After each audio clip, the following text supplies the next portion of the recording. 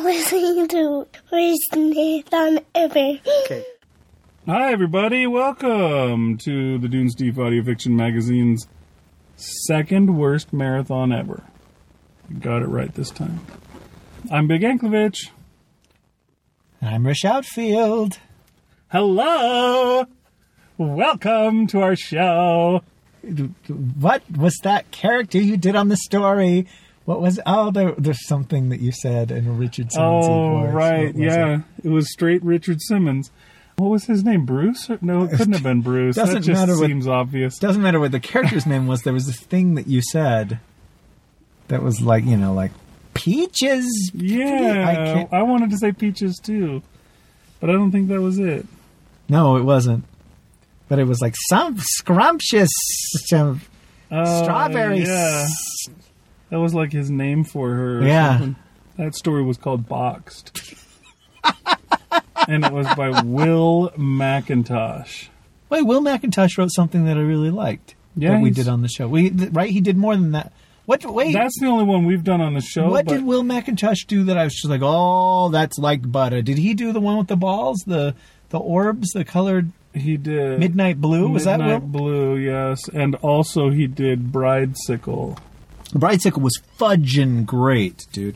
But if I ever wrote anything as good as Midnight Blue, you guys would pay me to listen to this podcast, dude. That holy spank, that was good. No, Gosh, I got to make sure it really was Will McIntosh who wrote Midnight Blue. Okay, you've told me in the past. Further, but I'm pretty sure. What was it he said? Your character like. He's like, he wanted to grab your pineapple, and he's like, wow, that is not cool. Yeah, I wish I could remember what it was that the character said in that. But it's been too long. It'll come to you while you're like mowing the lawn or beating your wife or something, and just you'll be like, oh, scrumptious boysenberry banana pudding. It was something that pastel colored candy. You know what I mean? Yeah. I do. Tooth decay inspiring. But we're probably not here to talk about that. Although, you know, if we ever had to do another marathon, like a third worst marathon ever, it would be fun if we did like 13 episodes where we just talk about like our favorite episodes of our own show. Of our own show. Don't you think that would be fun? That could be fun. We'd have to go back and listen to them again before we did it, and that would require actual work, so we'll probably never do that. No, I take that back. That wouldn't require actual work. It would just require actual time. Well, listening to a story, I don't think can be counted as work. No. You just sit there and listen. Although, the way that you and I would listen, we would pour over every little mistake or every... Oh, gosh, you could hear Suppose that's true. Audio quality change with that character. Oh, yeah. And that would be work. Boxed was really bad because I way blew out the I don't know what I had done. Oh, you were... What do you call that? But I was so overmodulated on that where... I was pegging the entire time, and I destroyed it. But there was somebody, and this was like 2 years ago, who did like a top 10 all-time Dune Steve episodes. Do you remember that? Yeah. He was a guy, and he would listen to a lot of podcasts, and so he did top 10 Drabblecast episodes, top 10 Escape Pod episodes, top 3 Clone Pod episodes. I think his name is David Steffen, if I remember right. Oh, okay. Well, God bless David Steffen. But it's funny. He did a list that had, you know, his 10 favorite. And then I think later he did like an updated list because there we had ran a couple of more stories that he's just like, oh, that's great. But I was really impressed by, one of the stories that was on his list. But I was like, wow, I looked over the list and I wish that we had done like a That Gets My Goat about it where we just talked about the list. Although that's problematic where I'd be like, well, I disagree with number 6. That wasn't a very good story. You know, I can't do that. Well, you don't have to say that, but you could say, okay, well, here's his. My top 10 list would be this. There is a forum, a thread on the forum where somebody did that. I want to say it was Bria. I was going to say Bria as well. who lists. Only I was going to say Bria. Oh, okay. She listened through all the stories. Like she finally made her way through all of the episodes, and then she went through and made her top 10 list, and then invited other people to do their own, and several people did, I think. But you and I would never have dared to make ours, would we have? I mean, I didn't even consider doing it. I don't know if we did or not. Because I guess it would seem self-serving. But for me, it's not just the story, but like the whole episode. And yeah, I don't go back and listen to old Dunesteef episodes, but there are still 3 or 4 that are just immediately jump to mind as favorites. And part of it is, our discussion afterward and that sort of thing. It's not just the story. Uh-huh. But it might count as the story since the story inspired the discussion. I don't know. Anyway, what we're actually here for is Pixar rules. These little side tangents that we get off on before we even start the whole podcast, those are the things that make this the second worst marathon ever, where we to at least stick to the subject. Okay. It might be less of a disaster, but, it's us, so it's not going to happen. But we have now made it to rule number 19, and this rule is Rish Outfield's favorite rule of all. See if you can just guess it. Go. Okay, sorry, to go back. Deliciousness was part of it. Deliciousness. Hello, deliciousness. It was like, dearest, divine, delicious. What am I wrong? I'm getting close, though, right? I think it may have just been deliciousness. That's, I think, what he called her. My favorite rule? Yes, this is your favorite rule. You got to remember, it's been 6 months since I read this. I know, but just think, okay. There was one that rule that stood out to you, the one whole where reason you said, we're doing this. Okay, there's these rules, and one of them was like this. Okay. And you said, pow. Okay, there was one where it said that we love our characters not for their successes, but for their failures. No, is that not right? Or is this one we've already done? That's one we've already done, I think. Okay. Fuck, it's about obstacles or something like that. It's about... All right. Wait, coincidence. There you go. Okay, a coincidence that gets your characters out of trouble. Wait, you got to say bad. In trouble first. No. Coincidences that get your characters in trouble are great. Coincidences that get them out of trouble are cheating. Cheating, interesting. Yeah, see, I had remembered it backwards. I was remembering coincidences that get your characters out of trouble are bad.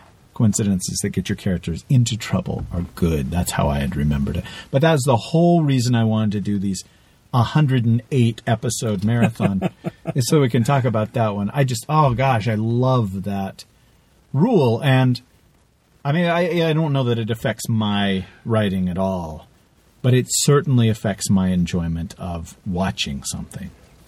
Because, a lot of people are hoity-toity and have read a book from back to front. I guess that's a manga that you'd read back to front or something in Arabic. We'll use the phrase Deus ex machina. And it's one of those things, like literally, that's used over and over and over and over again until it has no meaning. But I think that's probably what they're talking about with this rule as well, is the invented easy way of getting out of a problem is cheating. Yeah, I don't know that this works, but thinking of a Pixar example of it, I think of the first Toy Story, where the moving van has driven away, and they're like, oh, crap, we're stuck here forever. And then they think, hey, wait, I've got a rocket on my back. And Woody says, and I got a match here in my holster. And he strikes the match, and then a car goes by, vroom, and the match goes out. And he goes, no. Because that's, I would assume, having a match right there to light your rocket with is a bad coincidence. It's a gets them out of trouble coincidence. And so they had to, of course, in this case, they went with it and then rubbed it in your face. Said, yes, look at this coincidence. Ha! Didn't get it. Fooled you. But yeah, I'm trying to think of other coincidences that are, I don't know. I mean, that's one thing that people can really complain about when they watch a movie. It's like, this just happened to happen for them. 1 in a million shot. And yeah, it can certainly be done badly. But I read a book, and I know I complained to you about it, and I may have actually complained on the show about it. Hopefully I didn't complain in this marathon, but it's been so long, who knows? But yeah, there was a guy, and he had to get somewhere immediately, and he's like, oh shoot, what do I do? I got to get there. I mean, it's a matter of life or death. And he's on the sidewalk, he's hoofing it. I think his car had run out of gas or something like that, and he's walking, and right in front of him, a rich woman pulls up in front of a convenience store, gets out, and goes in, leaving her engine running. And so he just jumps in the car and drives away. And I was like, oh, bull crap, man. Oh, it really, really pissed me off. It was not just easy. It was no way easy. You know what I mean? The kind of thing is like, that would never, ever, ever happen. Wow, come on. You know, maybe in a Kirk Cameron film, something like that would happen. Although I really doubt that the Lord would hope that you steal a car. But it just, it was really, it made me disrespect the writer for doing that. Yeah, that's the opposite version, I guess, of the coincidence, the match coincidence. Well, no, but that's the cheating thing that they're talking about. That's what I'm saying. The match coincidence was a good version of it, whereas the here's a car to have because you need one coincidence, which is definitely cheating. Can you think of a Pixar example? Another one of a coincidence where things went badly? I can't think of any Pixar movies but Brave right now, and I don't remember Brave. Okay, let me think of here's one that might count. In Toy Story 2, the mother, while Andy's away at cowboy camp, has decided to have a yard sale.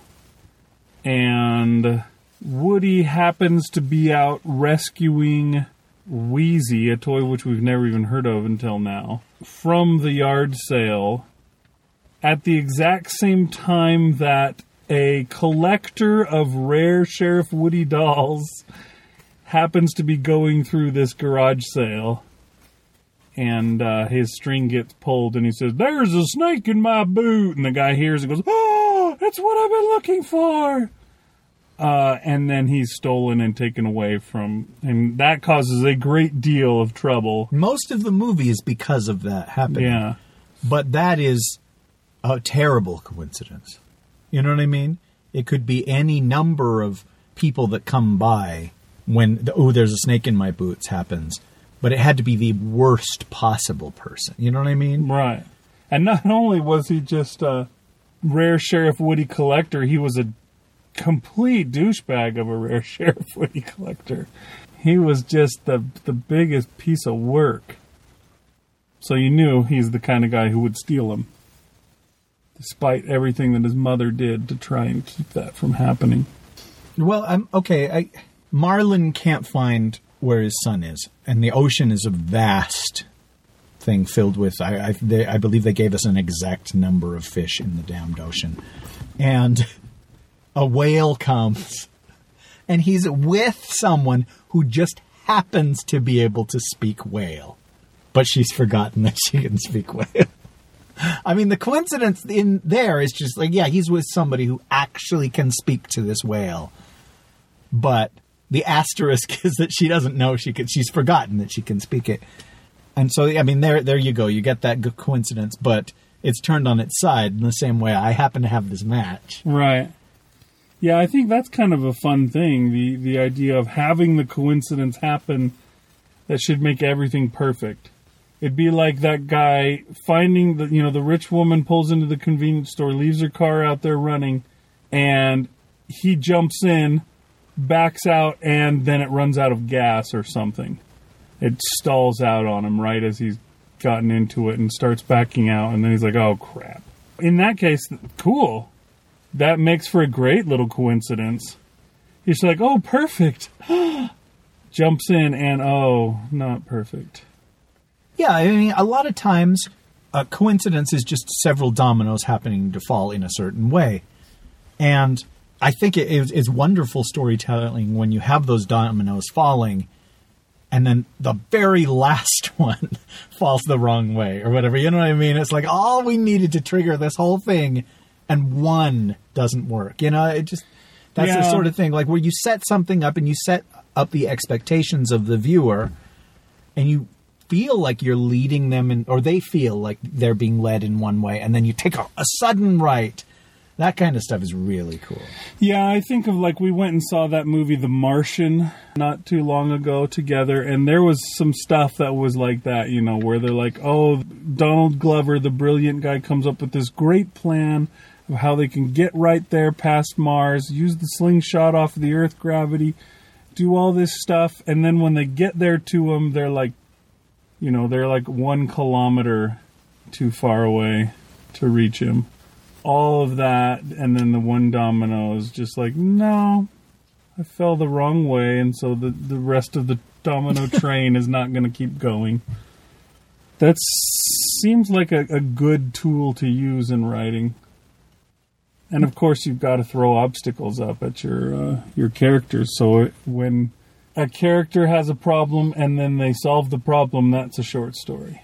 Well, and I think we talked about Sirius Black in the 3rd Harry Potter book the other day, and that's one of those too, where it's like, you know what, here's a guy who loves you, and he has his own house, and he's also a wizard, and he knew your dad, and he is your godfather, and he can take you away from the Dursleys. It's just like all these doors are about to open to make your life better, except for the last domino doesn't fall, and nobody ever believes that he's not a murderer, and he has to continue hiding, and it's like, no, sorry, Harry, you don't get to go live with him.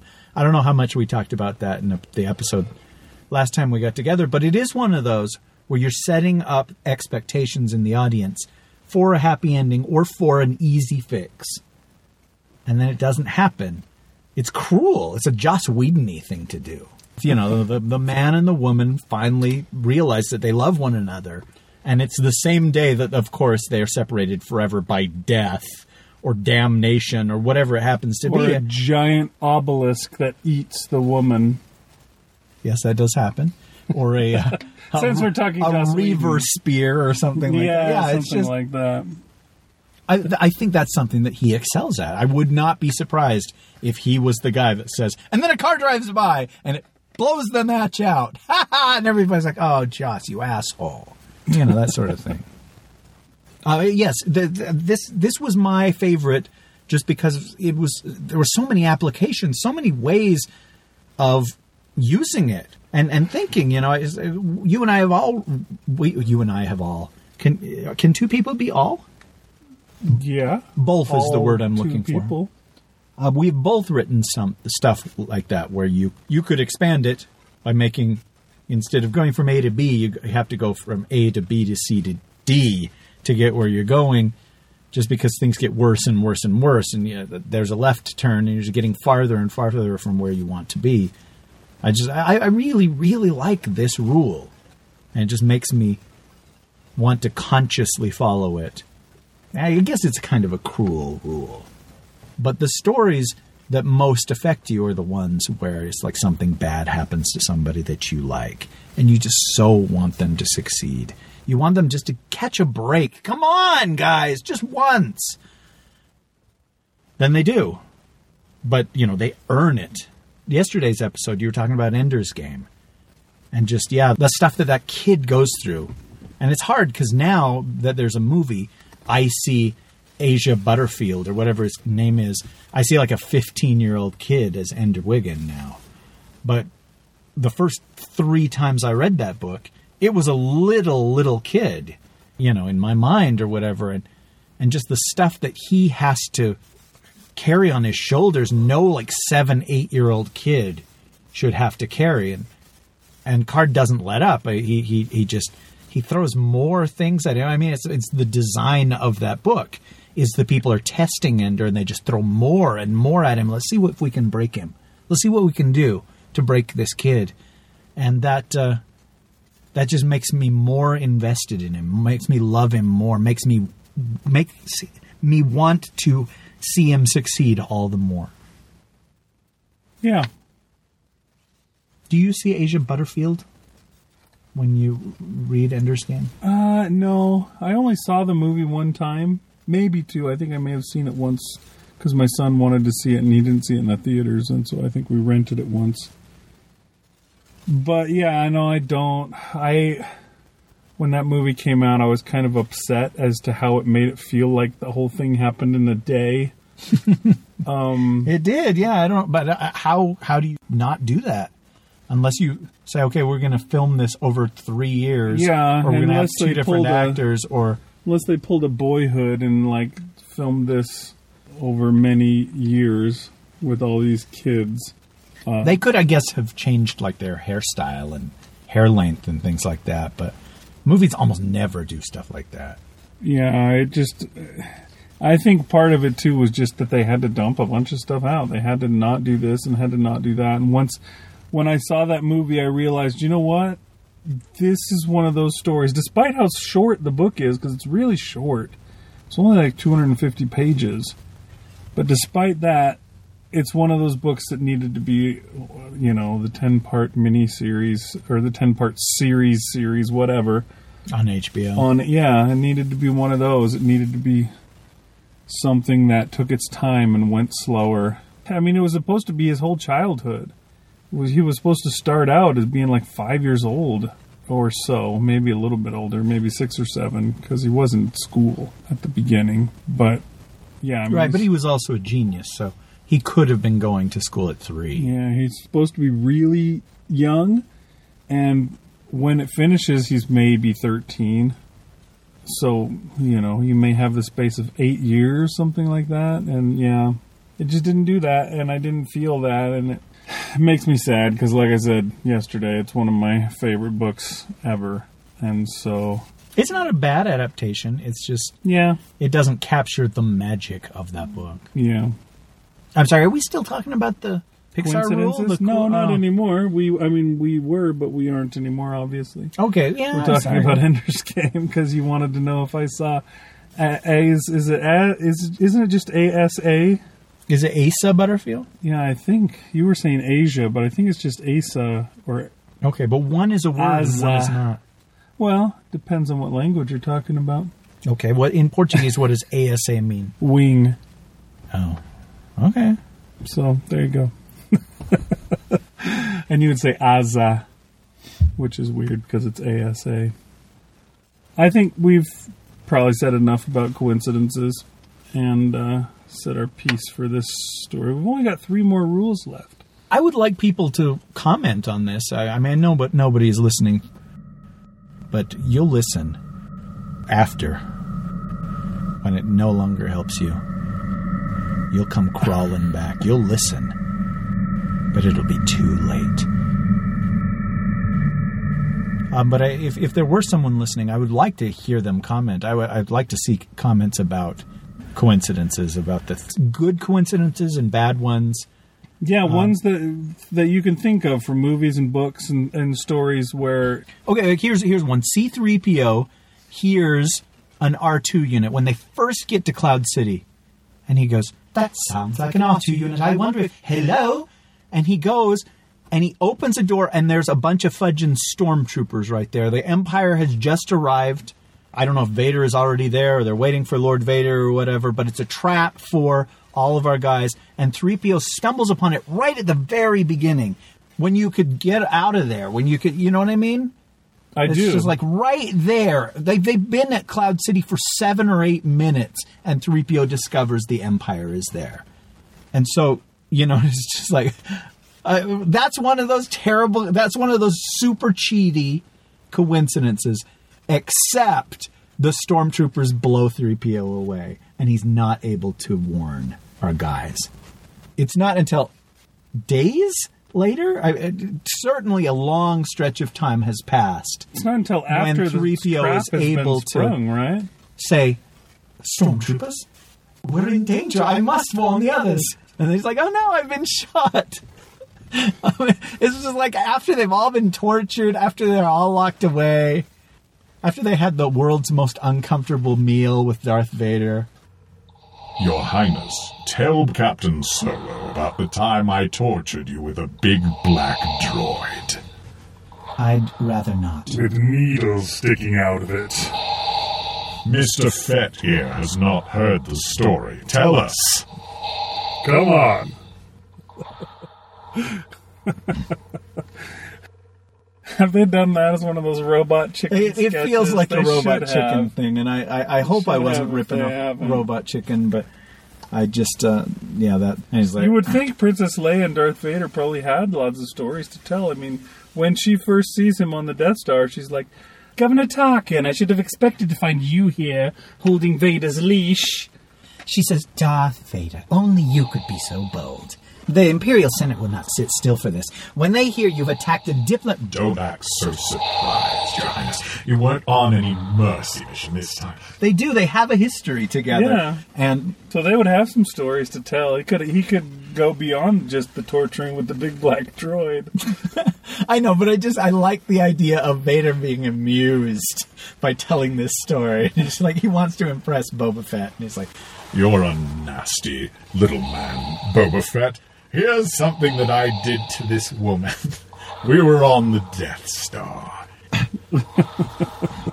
As Darth Vader just sits there breathing, not eating anything because he can't, because he doesn't have a mouth. yeah, I would imagine his lungs are all like burnt and crispy and non-functional and stuff. And He is more machine than man now. yeah, I don't know if he can eat. He might have to eat like liquid diet and all that. Yeah, he's eating at that time when they suction his helmet back onto his head in part 2, though, right? I don't think we know Not what very he's many doing. people can stand this. Was that him, or maybe that was a G.I. Joe episode that had That's Cobra probably Commander doing that? another Robot Chicken. Not many people can stand the sight of me having a meal. It's probably Cobra Commander. Okay, well, I imagine we've driven off all of our listeners, but Yeah. how did we get on this? Oh, just the coincidence of C-3PO. Just, he takes a wrong turn right there when they first come. Because, I mean, we don't really know what... Lando is stalling, I guess, until Vader gets there. Or something. That's my guess. And Lando is instructed to act like everything is fine. Right? Mm-hmm.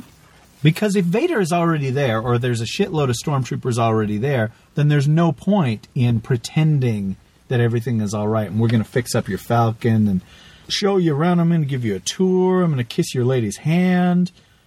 So, yeah, if 3PO had somehow been able to tell them, and for once, Han and Leia had listened to what 3PO had said, it all would have gone very, very differently. But when 3PO went to tell him, Han would have just said, "Shut him up or shut him down." It can wait. All right. Well, thanks for listening, everybody. I've been Big Anklevich, but no longer am. That's right. You've lost a great deal of weight. No, I have not. I've gained a great deal of weight. You're looking at the Funhouse mirror backwards. But in my mirror, it looks like I'm Rish Outfield. Ah. Can we switch? I hate this mirror. But this has been the second worst marathon ever, and if you enjoyed it, you're in a very small minority. But please let us know. And yeah, leave a comment about a coincidence. Yes, do that. But we Thanks. will come back another time. Thanks, everybody. Goodbye. That Gets My Goat is produced under a Creative Commons 3.0 license. Doesn't have to be, but it is. Podcasters? Oh my, I must warn the others.